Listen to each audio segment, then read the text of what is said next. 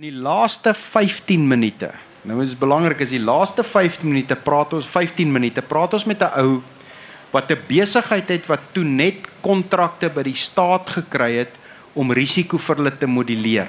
Dit wil sê hy het 'n besigheid wat risiko moduleer en hy het hierdie pragtige kontrak by die staat gekry. Maar hy is die laaste ou wat ons mee praat. Ons praat presies 5:45 met hom en dan gaan hy deur tot 'n minuut voor 6 wanneer hy oorskakel ateljee toe. Nou kom ek by die ateljee aan en ek sien maar hierdie ou is toe al 'n paar ure daar. Nou is hy gesels hy daar, hy het klomp leers en hy lees deur die goed en later sit hy in die ateljee vir 'n rukkie. En hy gaan sit nou buite die program begin en alles loop goed en so 5:15 toe dit nou sy tyd is, toe roep ek hom nou in. Nou sit hy in die ateljee en ek sê vir hom, goeiedag, baie welkom. Eers, jy moet seker baie trots wees op hierdie kontrak. Maar al wat gebeur is klink soos 'n likkewaan. Nou kyk ek, nou sê ek vir hom, maar vertel my bietjie van jou besigheid. Hy sit net daar. Doodstil. Ek sê maar kom ons begin gou, waar het jy groot geword en doodstil. Dis die eerste keer in my lewe wat ek gesien het hoe iemand toeslaan. Nou sit jy daar, jy het 15 minute. Daar's nie meer advertensies nie, daar's nie gaste nie. Ou Sunshine sit met sulke groot oë vir jou en kyk. En jy sien die horlosie. Hy kry nie 'n lekker sekondes nie. Hy maak so. En jy sit hierdie ou hier langs jou. Hy het heeltemal bot toegeslaan. Terwyl ek nou kyk vir Sunshine, nou gaan ek maar ons het eers met hierdie, nou vat hy sy goed en hy pak dit op en hy loop uit. Dit was my eerste ervaring van so 'n situasie. Later toe ek uitkom, toe sê hy vir my, dis hoekom hy 2 ure voor het hy daar was, dis hoekom hy in die ateljee kon sit het. Hy het hierdie keer besluit, hy gaan sy probleem oorkom. Ongelukkig nie gewerk nie. Maar in elk geval, goed. Gelukkig die afgelope 2 dae het ek besef dat ons het baie goeie, gemaklike gaste hierso. Ek wil hulle voorstel, aan die verste kant is Wessel Oosthuizen. Nou Wessel is die doyen van die finansiële beplanningskwalifikasie in Suid-Afrika. Hy het die nagraadse kwalifikasie begin ingestel by Vrystaat Universiteit wat hy destyds by betrokke was. En dis die kwalifikasie wat enige gesertifiseerde finansiële beplanner vandag moet hê. Intussen word dit deur 'n paar ander universiteite ook aangebied. En dan is Wessel ook uitvoerende hoof van 'n finansiële maatskappy, finansiële adviesmaatskappy Verso Wealth. Wessel, baie welkom. Dankie Theo, dankie. En dan langs my Lise Marie Crawford. Lise Marie het toevallig op Stellenbosch geswat. Sy het risikobestuur geswat. En sy is by Allan Gray, sy is aan die hoof van die distribusie van hulle platform. Dit beteken as jy fondse of beleggings by Allan Gray het, bestuur sy die platform en die distribusie van die platform. En dan ook net baie spesiaal, soos julle kan sien in die houers wat of die sakkies wat op die tafel was, hierdie gesprekke word moontlik gemaak deur Allan Gray, deur 'n borgskap van Allan Gray. So Lise Marie, baie welkom en baie dankie. Nou, die gesprek vandag gaan spesifiek oor welvaart wat oor generasies moet gaan. En ek wil my verstout om te sê dat ons begin in die Suid-Afrikaanse en ek wil spesifiek sê die Afrikaanse gemeenskap al meer welvaart sien wat generasies gaan oorleef. Ek dink dis deel van die fenominale sukses, sake sukses, spesifiek die afgelope 20 of 30 jaar, onder andere landboubesighede wat ewesklik baie groter en stabieler en sterker is. Ons kry IT maatskappy en tegnologie wat ewesklik op 'n ander vlak is. So dit is 'n verandering in die Suid-Afrikaanse samestelling van kapitaal. Hier's baie meer oorgenerasie kapitaal. Wat beteken daar's oorgenerasie welvaart ook wat besighede insluit, maar ek wil graag vanmiddag by Wessel begin. Wessel, as ons net kyk na besighede of kapitaal oor generasies, hoe lyk die speelveld? Dankie Theo. Ek dink dit is belangrik om te begin by waar is die probleem met oorgenerasie welvaart en die oordrag daarvan. Nou ek het veral gekyk na statistieke. Nou daar's nie baie statistieke oor dit in Suid-Afrika bekend nie. Maar dit lyk soortgelyk na 'n stukkie statistiek wat u tans daar op die skerm sien. Daai 70% is die familiebesighede of oor generasie welvaart wat nie suksesvol is na die tweede generasie nie. So dit is eintlik 'n groot stuk statistiek. Nou ek wil begin met 'n storie wat dit baie goed verduidelik. En die storie speel af in 'n opset amper soos hierdie, buite. 'n Veiling op 'n plaas, 'n familieplaas. Waar hulle die plaas verkoop en in 'n hoekie, en ek gaan maar sê die Oosthuisens, ek is 'n Oosthuisen, ek wil nie iemand in die gesig vat wat 'n ander van het nie. En hulle stap daar weg en alles is verkoop. En kom ons draai die geskiedenis bietjie terug. 1846 het die stamvader in die Vrystaat aangekom. En hy het die plaas uitgemeet, plaas Kromdraai. En hy het daar 'n familiehuis opgesit. En dit was sukkeljare. En aan die einde van die eeu weet ons almal wat het gebeur, die Boereoorlog. Pa met jong seuns is Ceylon toe verban of oorgeneem gevangenis. Die ma en die kinders Betoelie geëindig. Vrygelaat in 1902. Daar was niks oor op die plaas. Die Engelse het als afgebrand op daai plaas. Hulle moes voorbegin. 1908 het hulle weer die familiehuis teruggebou en toe sit die depressiejare. En kom ons gaan bietjie vorentoe. Uiteindelik die volgende geslag. 2 seuns, 2 dogters. Hannes, Pieter, Daleen en Elsa was die kinders gewees. En die plaas en die opset het so vooruit gegaan dat naderhand het hulle 7 plase gehad en veral saaiboerdery en vee is groot in daai area. Hannes het net na diensplig as die oudste seun begin boer, baie goed gegaan. Dit was hier in die 80s, begin 80s, laat 70s. 1990 het die ander seun gekom, hy het honeursgraad in landbou gehad.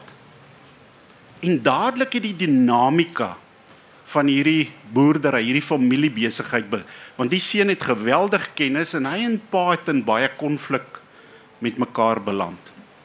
En Hannes, die oudste seun, was 'n saggeaarde persoon en hy moes die weerlig afleier wees, hy moes die beraader wees.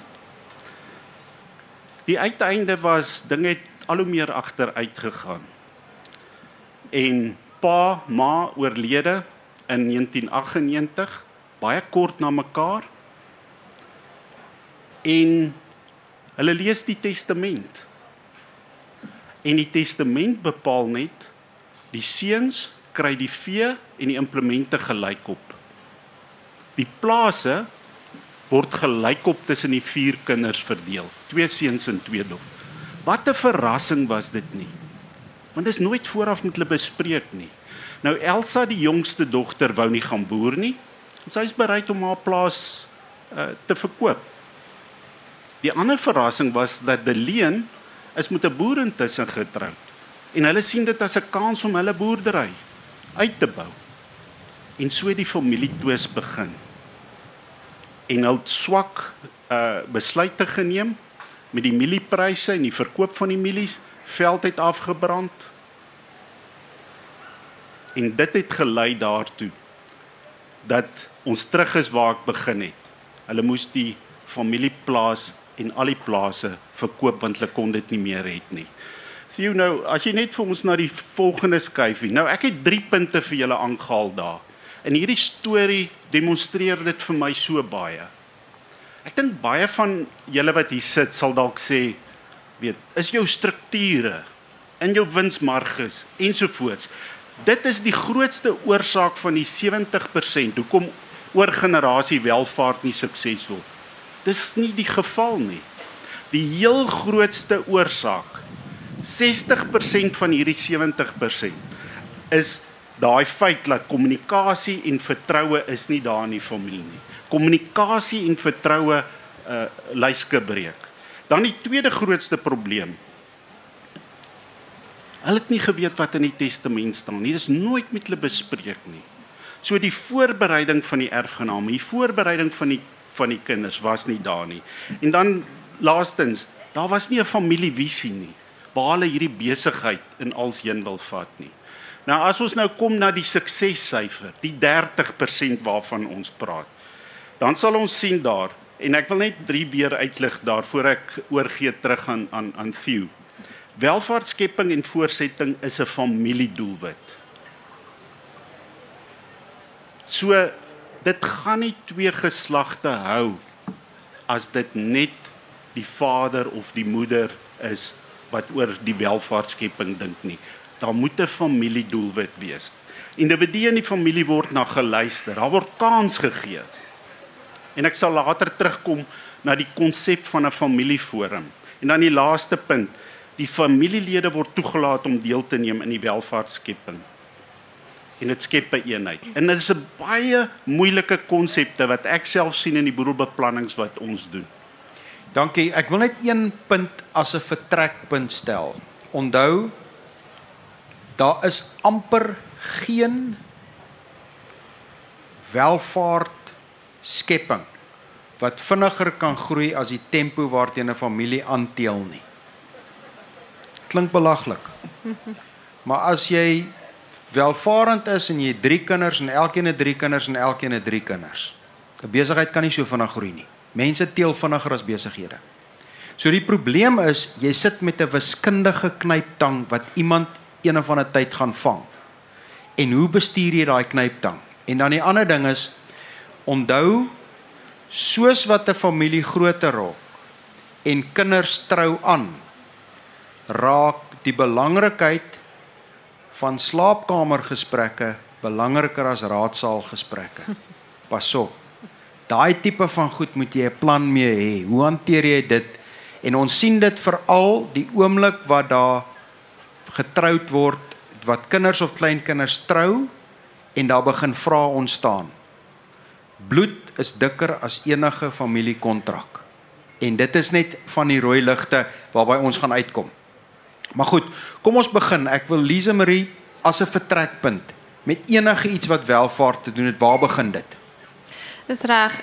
Weet jy, Theo, een van die beginsels wat mens moet verstaan is eintlik 3 beginsels, is 3 basiese beginsels wat jy onder die knie moet hê. Anders kan jy nie eers dink daaraan om oor generasie welvaart basies te skep vir jou nageslag nie. En dit is dat jy moet leer om binne jou begroting te leef. So as jy dit nie nou kan regkry nie, kan jy nie dink om langtermyn welvaart te skep nie. So spandeer natuurlik minder as wat jy inkry. En dit geld vir 'n familie, geen nie om waar die familie is, dis 'n dissipline wat jy moet in plek kry. Absoluut. Jy moet jou skuld so gou as moontlik afbetaal en nie sommer enige onnodige skuld weer aangaan nie. En dan is daar die konsep van om spaar binne in jou begroting te bou. Nou ons praat daarvan jy moet jouself eers te betaal, maar dit gaan daaroor dat dit so 'n roetine is dat daai maandelikse debietorders eers afgaan voordat jy jou uitgawes betaal, want mense wat dit nie doen nie, kan al te maklik dan op die ou end nooit by spaar uitkom nie. So dis so die basiese beginsels wat jy moet onder die knie kry. Natuurlik is daar ook goed wat andersins belangrik is oor hoe om welvaart te genereer oor generasies. En dit is dat jy moet deeglike beplanning toepas hierso. So jy moet seker maak dat jy die regte struktuur vir jou beleggings het, sodat wanneer jy dit oordra aan kinders eendag, wanneer hulle dit erf, dat dit maklik kan gebeur. Met ander woorde, jy moet die boedelbelasting impak verstaan. Jou testament moet opgedateer wees, alles waarvan Wessel en vir jou julle natuurlik baie kan vertel. En natuurlik is dit baie keer wys, omdat hierdie goed baie kompleks kan raak, om regtig te verstaan wat die impak daarvan kan wees en miskien professionele advies natuurlik in te win. Verder moet jy ook 'n langtermyn beleggingshorison hê, want in baie gevalle is dit vir die volgende 30, 40 of 50 jaar wanneer jy kyk. So jy moet genoeg risiko vat in hierdie tipe beleggingsportefeulje. So jy moet genoeg groeibates blootstelling aan hê.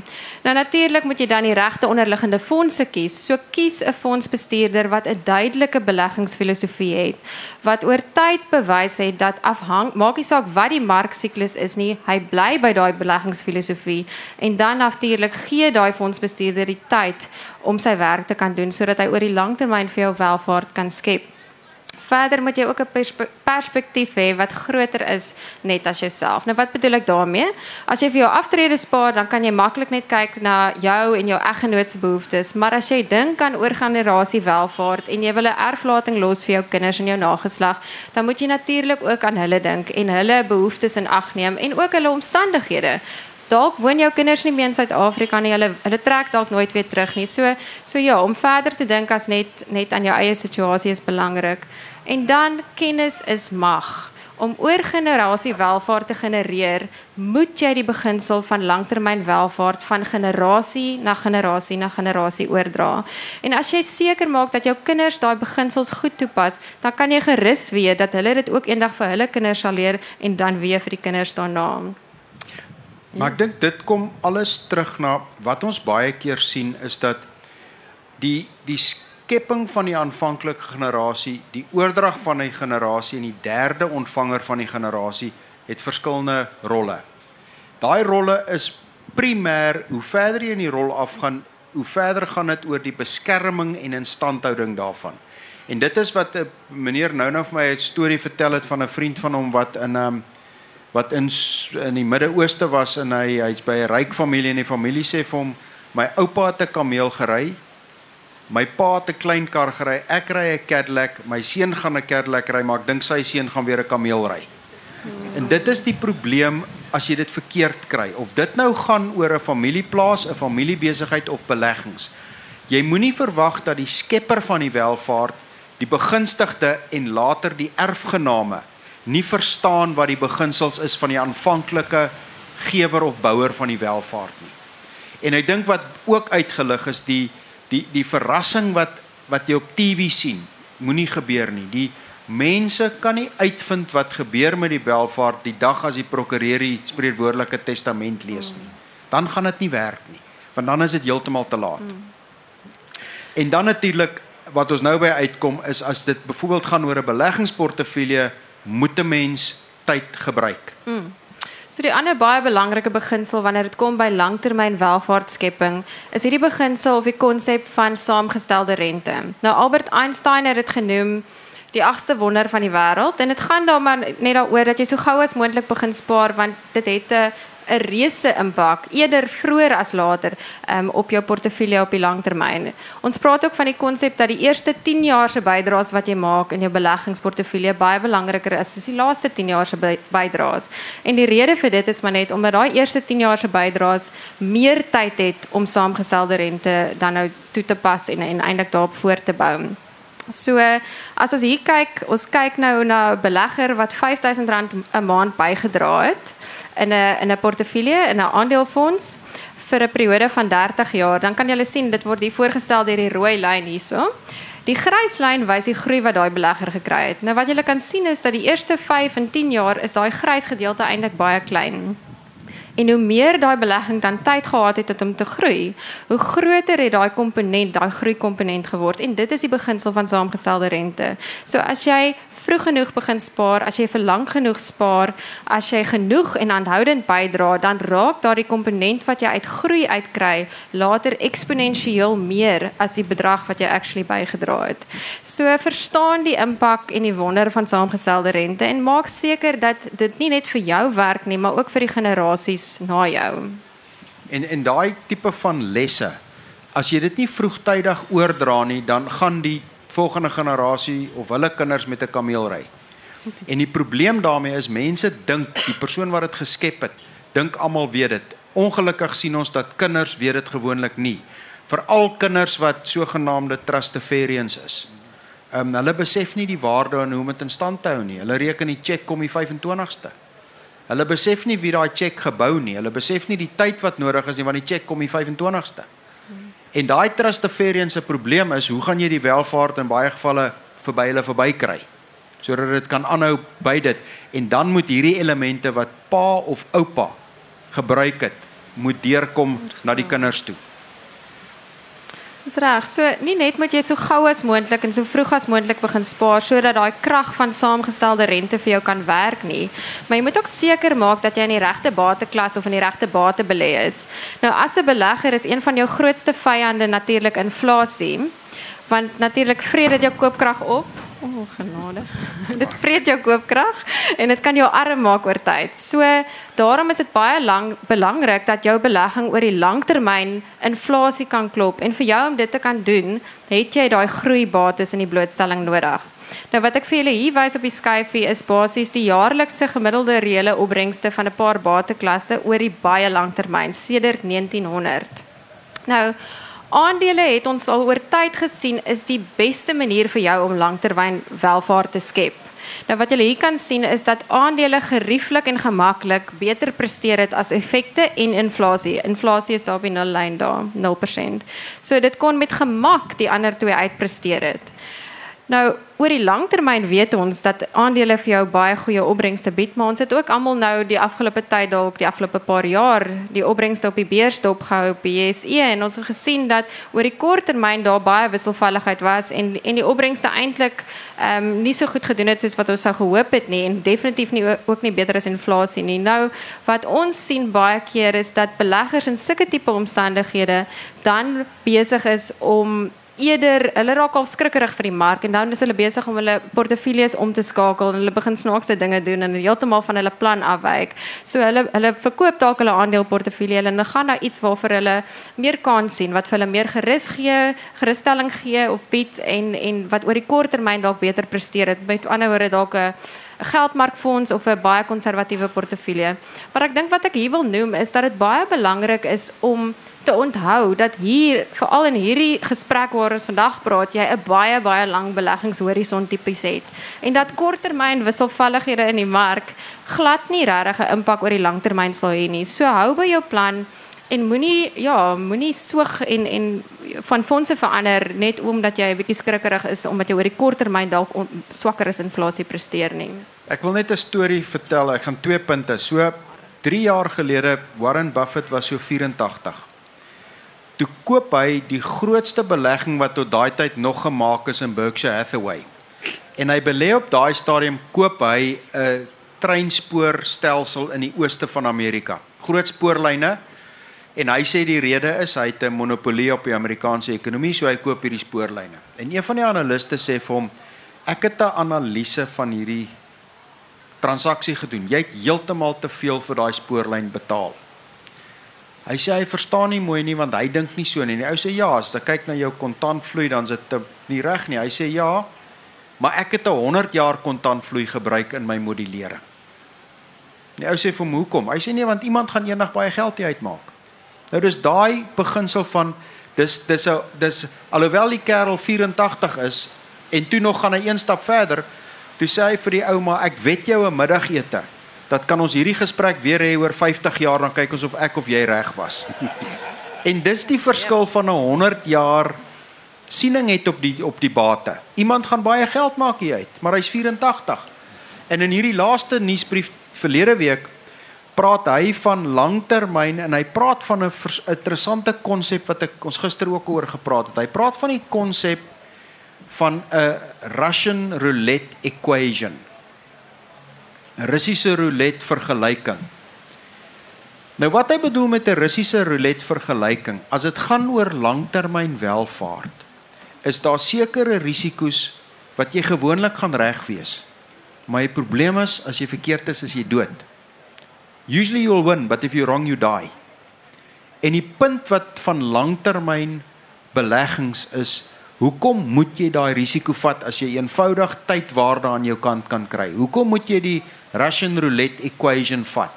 En dis dan ook hoekom dat daar's oor en oor bewys dat byvoorbeeld maatskappye of besighede wat 'n langer termyn siening het, veral familiebesighede in Europa waar die statistiek baie meer duidelik is, uitpresteer mense met 'n korter termyn horison. Maar dan moet die beginsels reg wees. En van die beginsels is daai besighede vat 'n langtermyn siening, hulle is baie meer versigtig oor skuld. Die bestuur word altyd vertrou wanneer as die eienaars in die besigheid en hulle siening is om oor 40, 50 jaar of generasies hier te wees. En dis wanneer hierdie elemente van saamgestelde waarde en saamgestelde groei in jou guns moet wees. Want jy het 'n langtermyn siening, dis 'n ander ingesteldheid.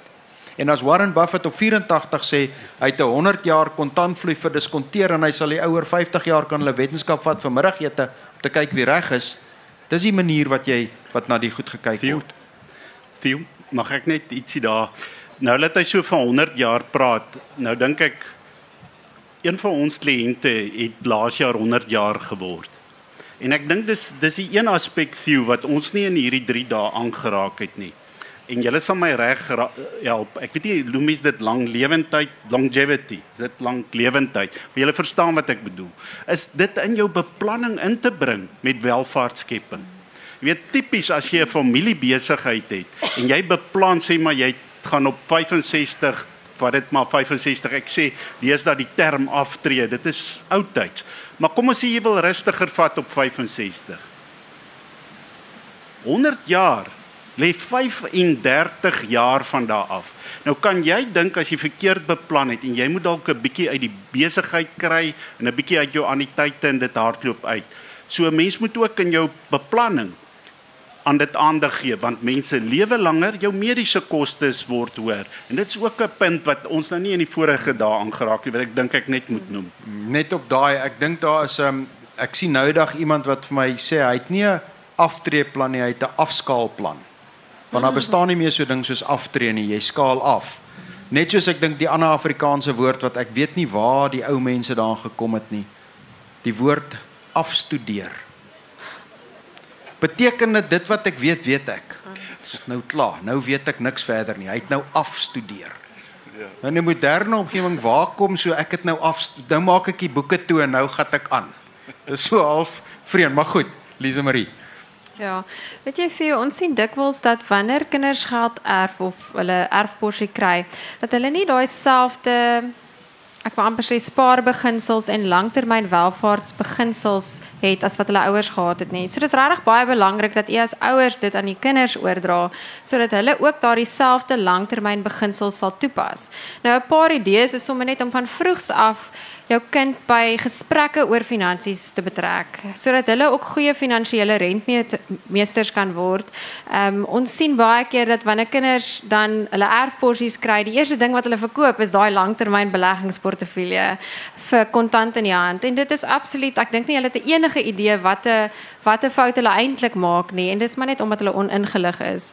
So dit, en natuurlik, jy kan van kleins af jou kind gewoond maak aan geld, deur iets so sakgeld gee, of as hulle al 'n werkie gedoen het, hulle iets verdien, sodat hulle ook die verantwoordelikheid van geld kan leer. Dan kan jy natuurlik kyk hoe spandeer hulle dit en hoe spaar hulle dit, en so met hulle daai gesprekke hê. Maar die belangrikste is om daai langtermyn beginsels vir hulle oor te dra.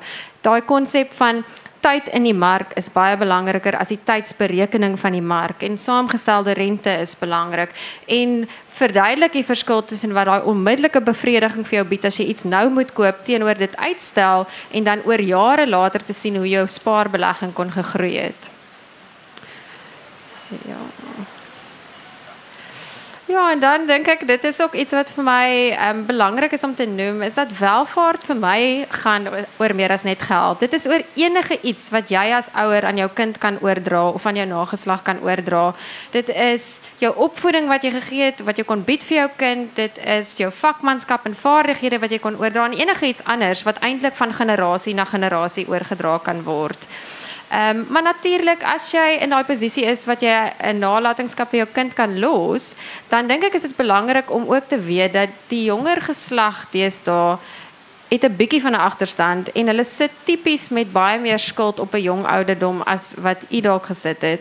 So hulle mag dalk nie vinnig 'n huis kan koop nie, of enige vaste eiendom kan besit nie. Party kan dit eers in hulle laat 30s of selfs in hulle 40s doen. So moenie die waarde onderskat van daai klein hupstootjies wat mens, ek wil amper sê, langs die pad vir hulle kan gee, deur te help met studieskuld, of dalk 'n kar of 'n huisdeposito ensovoorts. Eerder as om 'n groot nalatenskap aan die einde te los. So deur dit te doen, deur te help in klein bietjies van tyd tot tyd, nie die hele tyd natuurlik nie, help jy vir jou kind om vinniger finansiële onafhanklik te raak.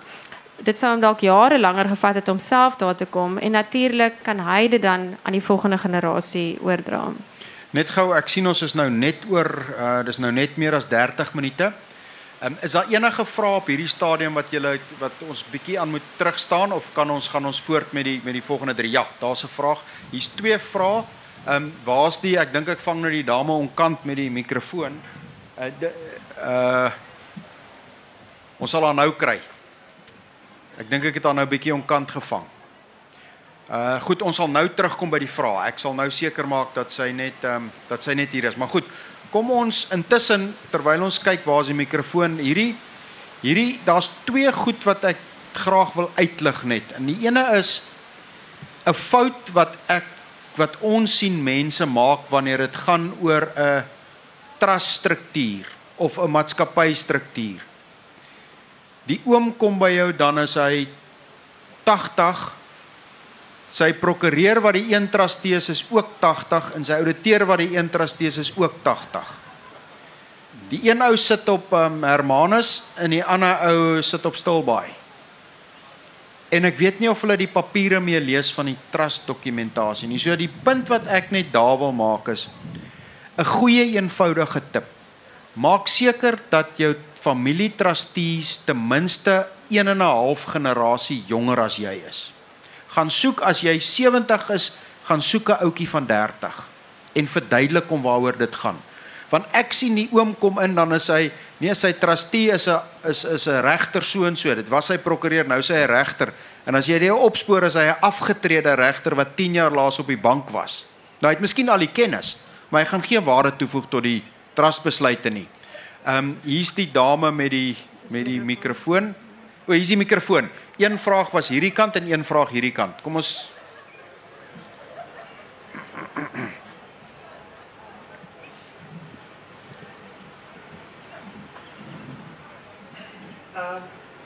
nadat ek my hand opgesteek het vir die vraag, het jy nou eintlik begin gesels wat ek Okay. verwag het om te hoor. 100%. Ons is nie almal uit 'n familieplaas. Ja, ons gaan nou daaroor begin gesels. Almal in die middel, sy praat, ek kom baie by hom, hy's 'n voordrag en beleggingsseminaar of wat ook al. Maar dit die praat met 'n verskeidenheid van mense. Ons is nie almal Ja. families wat die familierykdom wil oordra. Party van ons moet probeer maar net die beste doen en onthou, wanneer ons lewe nou langer, ons kinders is al in hulle 40. So hulle het ook al 'n loopbaan. En ons moet vir onsself voorsien in eerste instansie. En dan moet ons, wat is strukture, gebruik ons trust, hoe lyk Okay. ons testament ensovoort. Ons gaan nou by daai deel van die gesprek uitkom. En die vraag hierdie kant. Jy gaan bietjie daaroor gesels, Wessel. Okay. Heel dankie, dit is 'n voorreg om julle so mense te luister. Jy het nou net gesê, op die begin het jy gepraat van onttrekkings doen uit jou pensioen uit, want die meer as 4 tot 5% die dan hoor dit te hou. My vraag is, ek het 2 kinders, vroeër verantwoordelik, albei ongetroud, maar ek vertrou nie hulle toekomstige man en vrou. Wat kan ek doen om my pensioengeld te beskerm, sodat hulle dit nie in 'n kapitaalbedrag ontvang as jy daar dood? Ek Nou, verwys spesifiek na my pensioengeld. Ja, ek verstaan. Ek gaan laat Wessel dit antwoord. Daai problematiek is 'n vraagstuk wat baie gereeld voorkom as daar kapitaal betrokke is en veral ons sien dit word op die voorpunt gedryf wanneer die kinders kry. Want dan raak die prioriteite anders. Dan word of dit nou 'n enkel bedrag is, of dit bietjie geld is en of dit oor generasie geld is. Dit is amper die vonk wat die kruitvat aansteek. Of dit nou op 'n plaas is waar daar 'n pa is en 2 seuns, die oomblik as een van daai seuns 'n kind kry, dan raak hierdie rally groot. Net so as 'n mens, alles dit kom uit 'n pensioen uit, as daar 'n kapitaalbedrag byvoorbeeld by Ellen Gray is en jy weet hier kom 'n probleem. Maar kom Wessel, kom ons gesels die volgende klompie minute daaroor. Ek wil net begin by daai eerstens die vraag van pensioengeld en miskien net om soos die meneer gesê daar net om te verduidelik vir almal. Jy kry vrywillige geld wat jy belê en dis geld wat jy in 'n tipies effekte trust, aandelebeurs ensovoorts belê. Dis geld wat jy belê en jy kan dit weer onttrek binne 'n week ensovoorts. Dan kry jy verpligte geld of wat ek baie keer noem restricted money wat tipies in jou pensioenfondse is. Daar's 3: pensioenfonds, voorsorgfonds en dan jou privaat pensioengeld wat tipies in 'n uitreaniteit belê by 'n maatskappy. Nou kom ons kyk net, die vraag het so 'n bietjie gemik na daai laaste een toe. Wat ons moet onthou is dat as jy wegval, daai geld lê in 'n pensioenfonds. Dis nie jou geld nie. Dis daarom ook dat pensioengeld en 'n uitreaniteit is nie 'n bate in jou boedel nie, want dit lê in die pensioenveld. Jy's 'n lid van daai pensioenfonds. Met ander woorde, as jy wegval, val dit basies onder die reëls van daai fonds. En al drie daai fondse val onder 'n wet wat ons noem die pensioenfondswet. En daar's 'n artikel in daai pensioenfondswet wat spesifiek bepaal hoe dit moet verdeel. En ek wil miskien net daar ook oop stop. Baie mense dink hulle kan hulle aftrede geld, uitreaniteit, pensioen en voorsorgfonds kan hulle soos in 'n testament bemaak. Jy kan nie, omdat jy nie die eienaar is. Jy's lid in 'n fonds, ja, jy gaan dit kry ene. So jy moet iemand nomineer op die vorm. Maar dit self is nie 'n gegewe dat daai persone daai geld gaan kry in die manier hoe jy dit genomineer het nie. Hoekom nie? Want die pensioenfondswet skryf spesifiek voor hoe daardeur die trustees van daai fonds te werk moet gegaan word om die geld te verdeel. En wat hulle sal kyk na tipies is afhanklike persone. Mense wat regsafhanklik is en mense het dalk gesorg vir iemand se kind op skool en dit was 'n maandelikse betaling. Die trustees kan self 'n bedrag toeken aan daai persoon indien die kind nog op skool is. Right. Dan verder is daar 'n keuse vir die persone wat die geld ontvang om 'n deel kontant te neem en die deel kan hulle as 'n anniteit tipe pensioen neem wat maandeliks uitbetaal. Maar wat ons agterkom, vinnige geld wat opdag, mense wil die kontant hê en ons weet wat gaan gebeur daarmee. So jy daai keuses en ongelukkig as dit pensioenfonds tipe geld is jou beskikking of hulle dit gaan mors of wat, en daar moet mens absoluut vertroue neem in jou kinders en mens moet hulle, ek dink as jy daai stappe gebruik om jou kinders in te lig, dan moet mens maar vrede gaan rus die dag as jy gaan rus, en ek sê altyd, as hulle dit dan wil uitmors, dan moet hulle dit nou maar uitmors. Ek het die vraag geantwoord. Behalwe as dit vrywillige geld is, so nie in 'n fonds nie, dan is daar natuurlik ander maniere, en ek moet so 'n bietjie oor 'n trust net, of wil Kom ons gesels oor 'n testament en 'n trust net vir 'n paar minute. Alright. Die testament, ek het in my storie toe ons begin het ek gesê, wees asseblief versigtig. Ek sien dit in my familie, ek sien dit onder ons kliënte. Hulle praat nie met hulle kinders oor dit nie, want baie van u het groot geword in 'n generasie waar dit is iets wat jy teen jou hou en dis geheim. Maar selfs daai, hulle praat van die lotto-effek. Gaan kyk maar na die navorsing oor mense wat die lotto wen. Oral in die wêreld. 2 tot 3 jaar, dan is daar niks meer van daai geld oor nie. En dit gebeur baie onder families. Jy weet, hulle het 'n werk, die kinders werk nou al, hulle is 40 en als, en sê pa het 'n goeie welvaart opgebou en skielik kry hulle hierdie 10 miljoen of 5 miljoen of 1 miljoen of 2 miljoen. Hulle weet nie hoe om dit te hanteer en wat om te doen nie. En daarom is daai, kom ons net so 'n bietjie op 'n trust. Trust se dinamika het baie verander. Ek wil net vinnig stop by jou gewone, jy kry 'n testamentêre trust wat jy in jou testament. So as jy wegval, kan jy iets bemaak in 'n trust wat na jou dood opgerig word en wat dit dan bestuur soos 'n trust. Dan kry jy 'n in-lewe trust of jou trust inter vivos wat jy nou kan opskep, oprig. En dan miskien ook wat baie van julle nie weet nie, en ek vra verskoning as julle weet, jy kan ook 'n spesiale trust laat oprig. So as jy, en ek sien die meeste hier lyk daarom nie of julle nog minderjarige kinders het nie, maar as jy minderjarige kinders het, kan jy 'n trust oprig vir daai kinders wat spesiale, baie voordelige belastingreëls het, wat is soos 'n individu amper.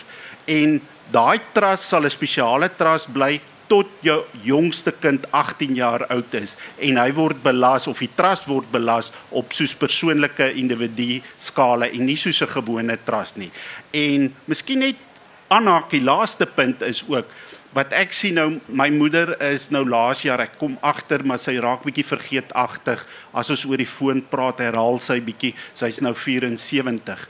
En toe sy kom kuier in die Kaap, toe sê ek, voor die tyd bel ek haar, ek sê, ma, moet ons nie net laat kyk nie. Kort en nie lank is sy gediagnoseer met baie vroeë stadium van vaskulêre demensie. Nou daai is weer 'n ander dinamiek wat julle in julle lewens gaan sien en ek is seker, vas oortuig van julle sit al reeds met daai aspekte. Dan moet mens voor die tyd beplan, want 'n power of attorney wat jy mag hê, verval. As daai persoon nie meer die by hulle volle verstand is om opdragte uit te voer, die verval 'n power of attorney. En so mens moet ook vooraf beplan en dan kan 'n trust figuur voor die tyd 'n goeie manier wees om beplanning te doen, maar daar's kostes weer aan verbonde. Okay, ek gaan by daai meneer se vraag, ons het dit tot 'n groot mate was dit maandag se gesprek, maar kom ek herhaal net of die woensdag se gesprek. Die vertrekpunt is jou grootste vyand by enige beplanning na aftrede, geld bymekaar maak, is die persoon wat vir jou kyk in die oggend as jy jou tande borsel. Daai ou in die spieël, dis jou enkele grootste vyand. Jy moet daai ou gemanage kan kry. As jy hom gemanage kan kry, is jy halfpad daar. Maar jou tweede grootste element gaan oor inflasie. Inflasie vreet koopkrag van geld op teen 'n ongekende tempo as jy oor tyd kyk. So dis jy moet inflasie verbykom. Nou, hoe kom jy by inflasie verby? Deur seker te maak jou beleggingsportefeulje het genoegsame groeibates, beteken bates wat inflasie kan uitpresteer, 'n belang in 'n besigheid, privaat of genoteer, is maar eintlik 'n aandeel in 'n besigheid. Ek sien toevallig, ek het nou verwys na Warren Buffett se nuusbrief, hy gebruik nie meer die term shareholder nie. Hy gebruik shareholder partner. Oral waar hy verwys na shareholder sê hy, we are shareholder partners in this business and we have shareholder partners in our business. So hy praat nie meer van 'n, en dis die vertrekpunt. Die tweede een is kommersiële eiendom. Hoekom? Dit kan oor tyd inflasie klop met huurstrukture en dan toevallig weer eens landbou en landbougrond, landbouaktiwiteite, goed kalf, goed groei, goed lewer produk. Dis 'n groeibate. So jy moet ten minste 2/3 van jou beleggings in groeibate hê om inflasie uit te presteer. En dan moet jy gaan kyk na jou kostestruktuur. Jy moet seker maak jy kry goeie waarde vir waarvoor jy betaal en dan doeteenvoudig jy moet seker maak dat tyd jou vriend is. Want as tyd jou vyand word, dan het jy regte probleme. Nou, dit beteken op die einde van die dag moet jy seker maak jou tyd raak op voor jou geld opraak. En dit is die vertrekpunt van hoe jy daarna moet kyk. Maar ons kan eerder in detail daaroor gesels, miskien sommer na die tyd of anderster kan ek vir jou die dinsdagsinne deurstuur. Goed, is daar nog iets rondom 'n testament? Theo, ek wil net oorgaan na die blou en die rooi mannetjie wat die stokkie aangee. En dis eerder waar ek wil voorstel waantoe u beweeg. En dis of soos die skyfies aanvanklik gesê het, of u 1 miljoen het of u 100 miljoen het. Is daai dat u met die kinders u visie deel. En die visie, en ek dink jy het daarop ook klem gelê. Die visie gaan nie net oor die finansiële nie, mense. Soos ek gewys het in die eerste skyfie en navorsing, is die grootste probleem nie die strukture nie die syfers altyd nie, maar is hoe ons met mekaar praat, kommunikeer en die vertroue wat ons daar. So jy moet 'n visie hê, jy moet ontwerp en die plan ontwikkel saam met jou familie.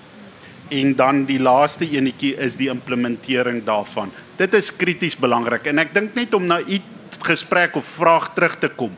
Ek dink as daar 'n bietjie van dit is en jy mentor jou kinders en jy trek met hulle en jy bespreek met hulle en los jou gedagtes daar. Ek dink dit kan ongelooflik help vir jou kinders dat hulle die regte besluite neem as daai geld of wat ook al aandele aan hulle bemaak word. En dan wil ek ons dat hierdie is die laaste of die derde of vierde laaste skyfie, die 'n baie mooi woord wat ek een van die laaste televisieprogramme wat PG Du Plessis gedoen het. Dis 'n ou kerel, is op Een van die, ek dink dit is via of 'n kyknet program. Toe vra hulle vir hom, wat wil hy eendag op sy grafsteen hê? En hy gebruik 'n ongelooflike woord. Hy sê 'n klip op sy plaas moet die volgende woorde staan. Hy was vir 'n PG Du Plessis of Pieter wat ook al sy naam was Du Plessis, was vir 'n kort tyd die pagter op hierdie plaas. En ek dink daai pagterbeginsel is iets wat 'n mens moet kyk as dit gaan oor langtermyn geld. Jy is 'n pagter, dis amper soos een van die Springbok senters op 'n tyd gesê toe hy die treie moes oordra, toe sê hy, hierdie was sy trei vir 25 toetse, nou is dit jou trei, die nommer 13 trei. En is daai beginsel van oorgenerasie. Ek wil net laastens kom by 'n kritiese element wat ek nie sien in Suid-Afrikaanse familiewelvaart nie, maar wat jy wel sien baie algemeen gebruik in Switserse privaat bank welvaart, is wat hulle noem die familiekonstitusie. Hierdie is nie die trustakte nie, dis nie die testament nie, dis nie die prokureursbrief, dis nie die familiestruktuur nie. Hierdie gaan oor die beginsels van die familiekonstitusie. Dit gaan oor hoe hierdie familie voel oor hulle welvaart. Dit gaan oor wat is die visie van die bates en die familie se geld. Dit gaan oor wat is die waarde en die beginsels hoe hierdie geld bestuur word. Dit gaan oor opvolgbeplanning. Wat maak ek as Boetie nou nie eintlik die regte ou is om na die familie se geld te kyk nie? Hoe hanteer ons hom? Ons het selfs 'n familiekliënt in 'n besigheid wat een van die familielede betaal om nie na die besigheid toe te kom nie. Hy het besluit dis die beste. Die ou kry maandpay, maar die voorwaarde is hy mag nie sy voet op die fabriekterrein sit nie. Maar hy kry elke maand betaling. Want hy sê dis die beste manier om die ding op te los. Nou werk die familiebesigheid, maar die oudste ouetjie, hy doen wat hy lus is, maar hy kry elke maand salaris. Want dit gaan die familiebesigheid in stand hou. Konflikbestuur. Hoe kies jy tussen twee seuns, tussen twee broers, en dan 'n baie belangrike rooi lig. En as ek dit verduidelik, sal julle besef hoekom ek dink dis 'n kritiese rooi lig. Is regverdigheid dieselfde as gelykheid? Nou kom ek sê wat ek daarmee bedoel. As jy 'n familiebesigheid vat en daar's 3 kinders, daai besigheid kan nie 3 gesinne onderhou in baie gevalle nie. Daai besigheid kan nie 3 gesinne se kinders onderhou in baie stadiums nie. So die vraag wat jy moet vra is, moet daai bates nie miskien gaan na een van daai 3 en die ander 2 kry die spreekwoordelike universiteitsopleiding? Want dis hoe die bate gaan aanhou. En dis in baie gevalle hoe landboubesighede werk. Die landboubesigheid werk, want ek het gepraat met 'n familie landbou saai besigheid in die Vrystaat. Toe sê hy vir my die enigste rede hoekom hulle nie 'n groot, hoekom die boerdery nog elke keer sukkel, elke generasie, is want hulle idee is regverdigheid is gelykheid. Ek het 4 seuns, so ek gaan die plaas in 4 deel. Hulle al 4 gaan 'n sukkel bestaan voer. Net soos ek en my 2 broers, net soos my oupa en sy broer. So wees versigtig vir die beginsel van regverdigheid is gelyk aan gelykheid. En dit is soos wat iemand vir my sê, maar jy moet onthou, in baie van hierdie familieplase is die feit dat die seun die besigheid erf. Hy erf net 'n job. En maak seker hy weet hy erf net 'n job. Een van ons grootste enkele boer, en ek sal dit sê want die ou sê dit hardop, is die Karsten boerdery. Is een van ons grootste enkele boerderye. En die seun vertel vir my dat op boeredae het sy pa vir hom gesê, jy mag nooit sê dis jou plaas nie. Ons het nie 'n plaas nie. As jy gelukkig is, word jy die MD van 'n familiebesigheid, maar dis al wat jy word. Jy het nie 'n plaas nie. Jy werk vir 'n besigheid. So wees versigtig. Aan die een kant het ek gesien waar die plaas elke keer in 4 gedeel word, of die familiebesigheid word in 4 gedeel, dan niemand niks nie. Wees baie versigtig daaroor. En dan die punt rondom opvolgbeplanning en oordrag van die stokkie. As jy nie bereid is om die chequeboek aan die volgende generasie te gee, is jy nie besig met opvolgbeplanning nie. Opvolgbeplanning nie is, doen alles maar hier is die chequeboek nie. En dis wanneer die goed versigtig uit mekaar uitloop. Nou, voor ons kom by die vraag, hier is nou, die belangrikste deel van hierdie is, en julle moet nou konsentreer, is die volgende 3 skyfies. As hy. So as julle hulle het, dan kan ons weer aangaan. Dis net die finansiële diensteraad verplig ons om die voorwaardes en vereistes van enige gesprek. So julle neem kennis daaroor dat Julle het dit mooi deurgelees, dis soos Apple, agree of nie agree nie. Nou goed, is daar enige vrae? Daar's 'n vraag, meneer daar. Hier kom die mikrofoon.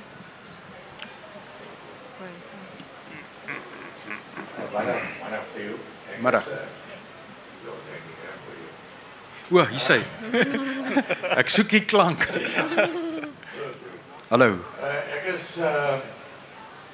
is 'n boer, meer spesifiek 'n wynboer.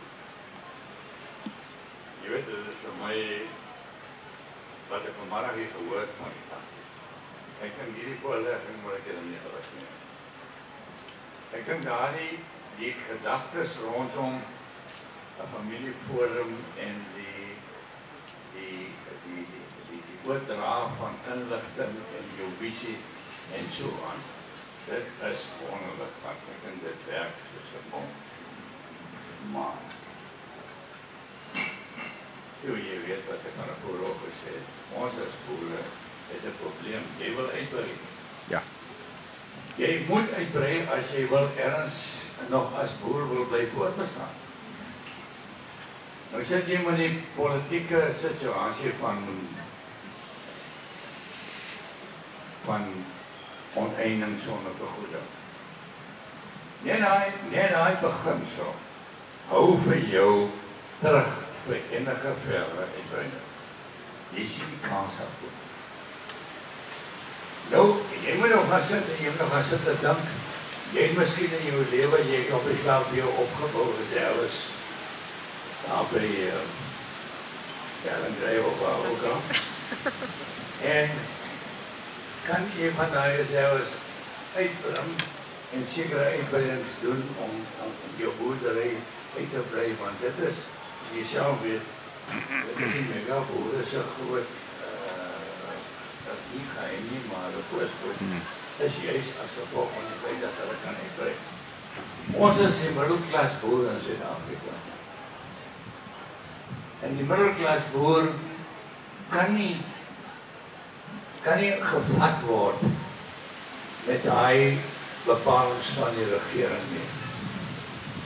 En dit maak my verskriklik bekommerd van familieboerderye in Zuid-Afrika. Dit gaan tot nie gaan.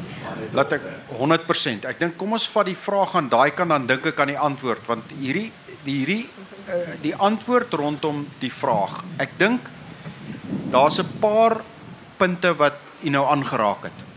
Onthou net en miskien het julle gisterand professor Johan Kirsten wat die hoof is van die Bureau vir Ekonomiese Navorsing het onlangs 'n ding in die Business Day geskryf wat hy sê 96% van alle boerderye kommersiële boerderye in Suid-Afrika se omset is minder as 5 miljoen rand per jaar. 96%. 77% se omset is minder as 3 miljoen rand per jaar. So dit gee jou 'n idee dat hierdie idee van groot megaboere is eintlik nie waaroor dit gaan nie. Hier's 'n magdom familiebesighede. Nou kom ons begin net eers by 'n paar ding. Die eerste ding is meeste van daai familiebesighede kan nie meer as op die meeste 2 generasies in stand hou nie.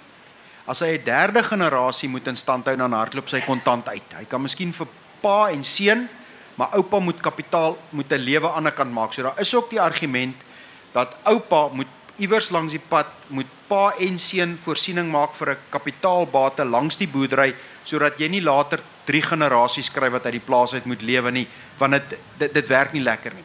Die punt op grondonteening. Ek dink dis 'n persoonlike punt rondom waar ons staan in Suid-Afrika vandag. En ek gaan my opinie gee, reg of verkeerd. My opinie was dat hierdie het begin as 'n rugstreekery van die Nkosazana Dlamini Zuma kamp aan Cyril Ramaphosa by Nasrec bietjie meer as 'n jaar gelede. Hulle het vir hom amper hierdie gegee as ons het nou verloor, sort hierdie ding uit.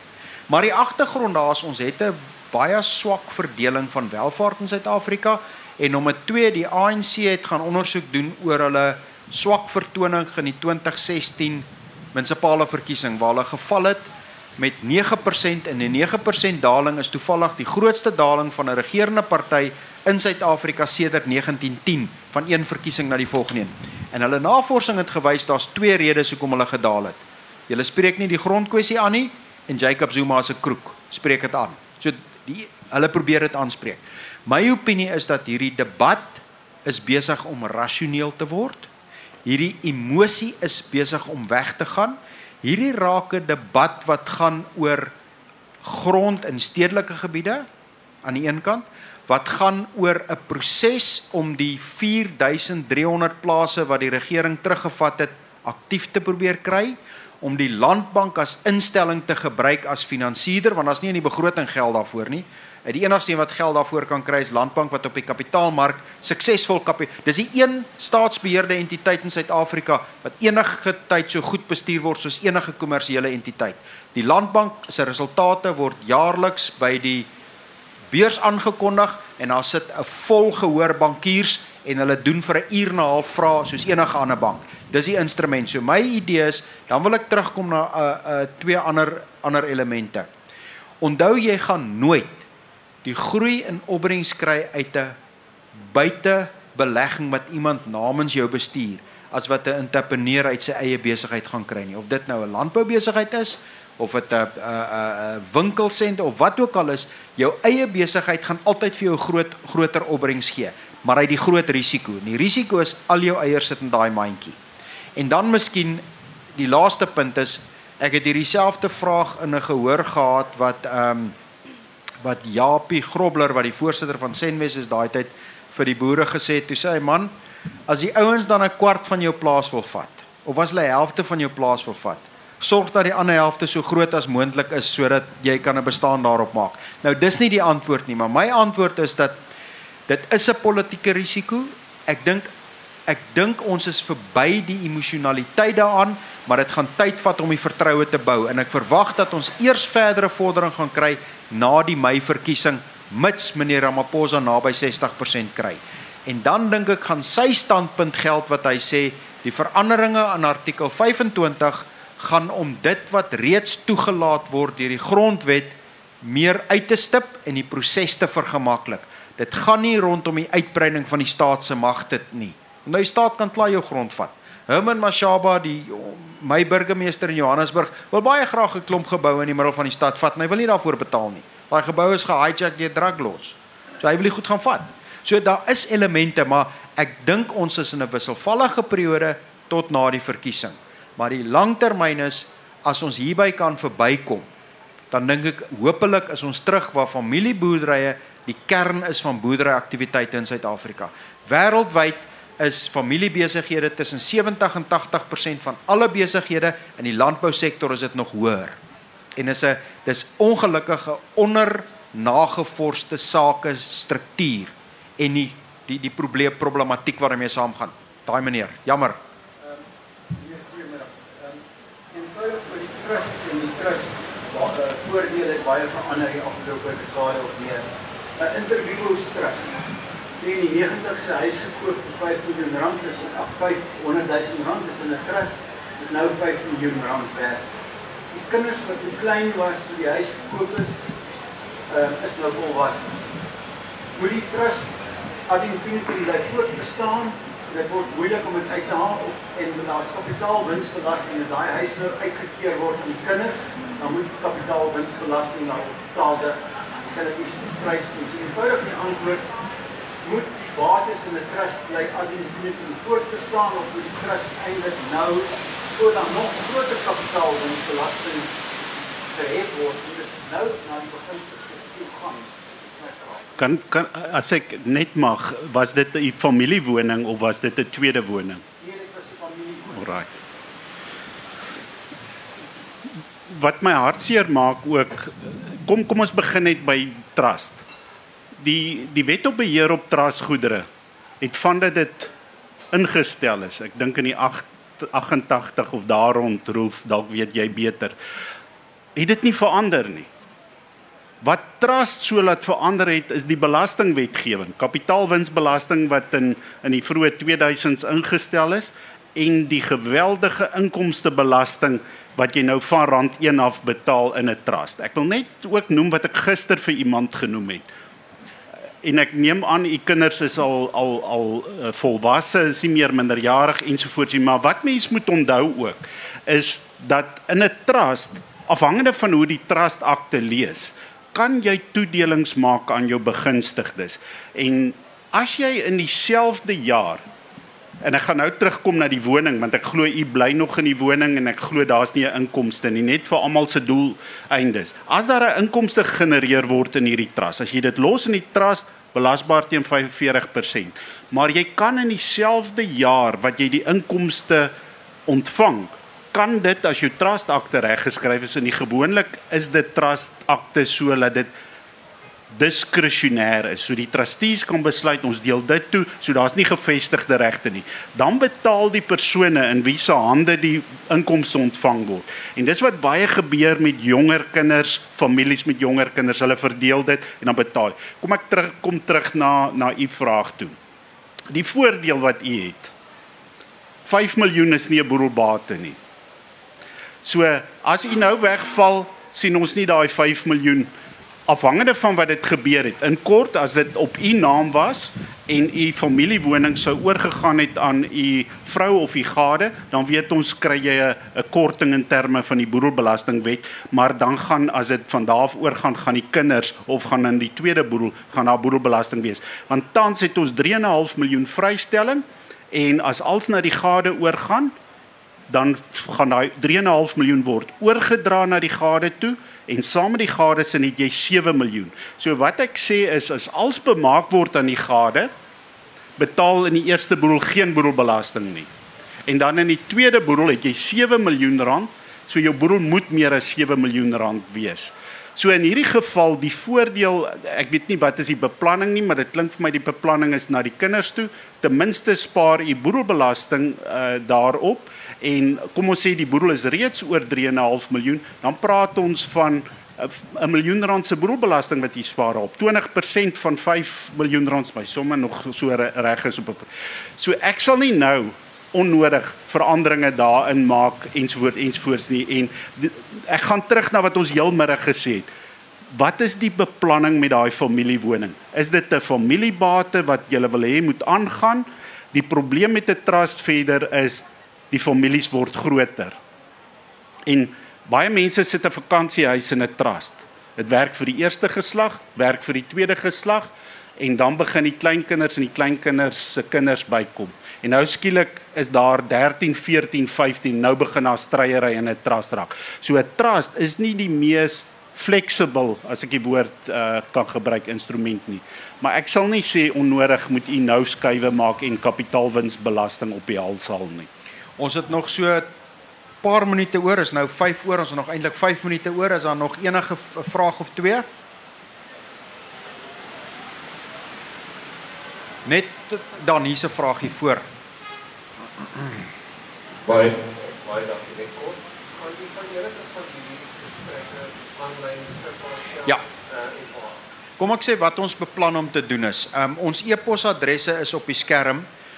Wessel het gesê, hy sal, hy het gelukkig voor die tyd gesê, so dis nie dat hy het nou sê nie, het hy gesê ons sal 'n opsomming maak van die kernboodskappe van elke gesprek, met van die skyfies wat ons gebruik het, en ek dink dan sal ons met Netwerk 24 gesels oor hoe ons dit beskikbaar maak, maar as dit nie werk nie, stuur vir my 'n e-pos, en maak die versoek, ek sal seker maak dat hierdie dan by julle uitkom.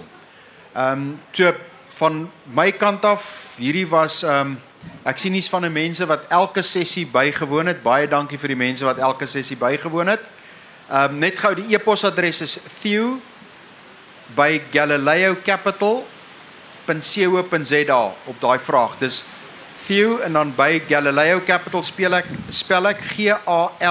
Galileo capital een woord, Galileo Capital. En dan stuur ons met graagte dit. Ek wil net voor ons almal opbreek vir Wessel sê, baie dankie Wessel, dit was regtig lekker om saam met jou te gesels. Gelukkig het jy al die moeilike vrae beantwoord, so dit was heel lekker. En dan Lise Marie, baie dankie, dis die eerste keer wat jy saam met ons gesels.